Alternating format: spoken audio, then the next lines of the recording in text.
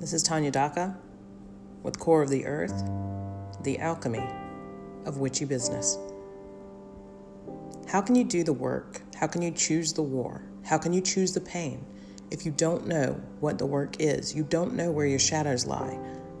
So many of us skate along in the same patterns, in the same routines, in the same habits, and yet we whine about where those habits bring us, about our situations, about the results of our situations.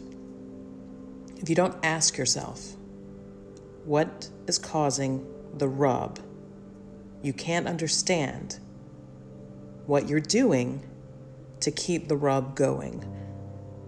So before you sit down, before you start to do the work, ask yourself, sit in silence, think, and allow yourself to feel the yuckiness of being the cause of the rub.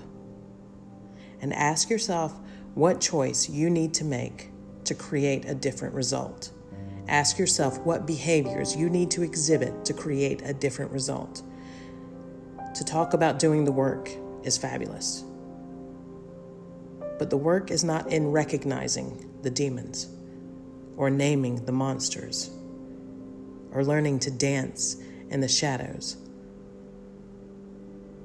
It's about taking the action to create to create a pattern, to create a result that feels good.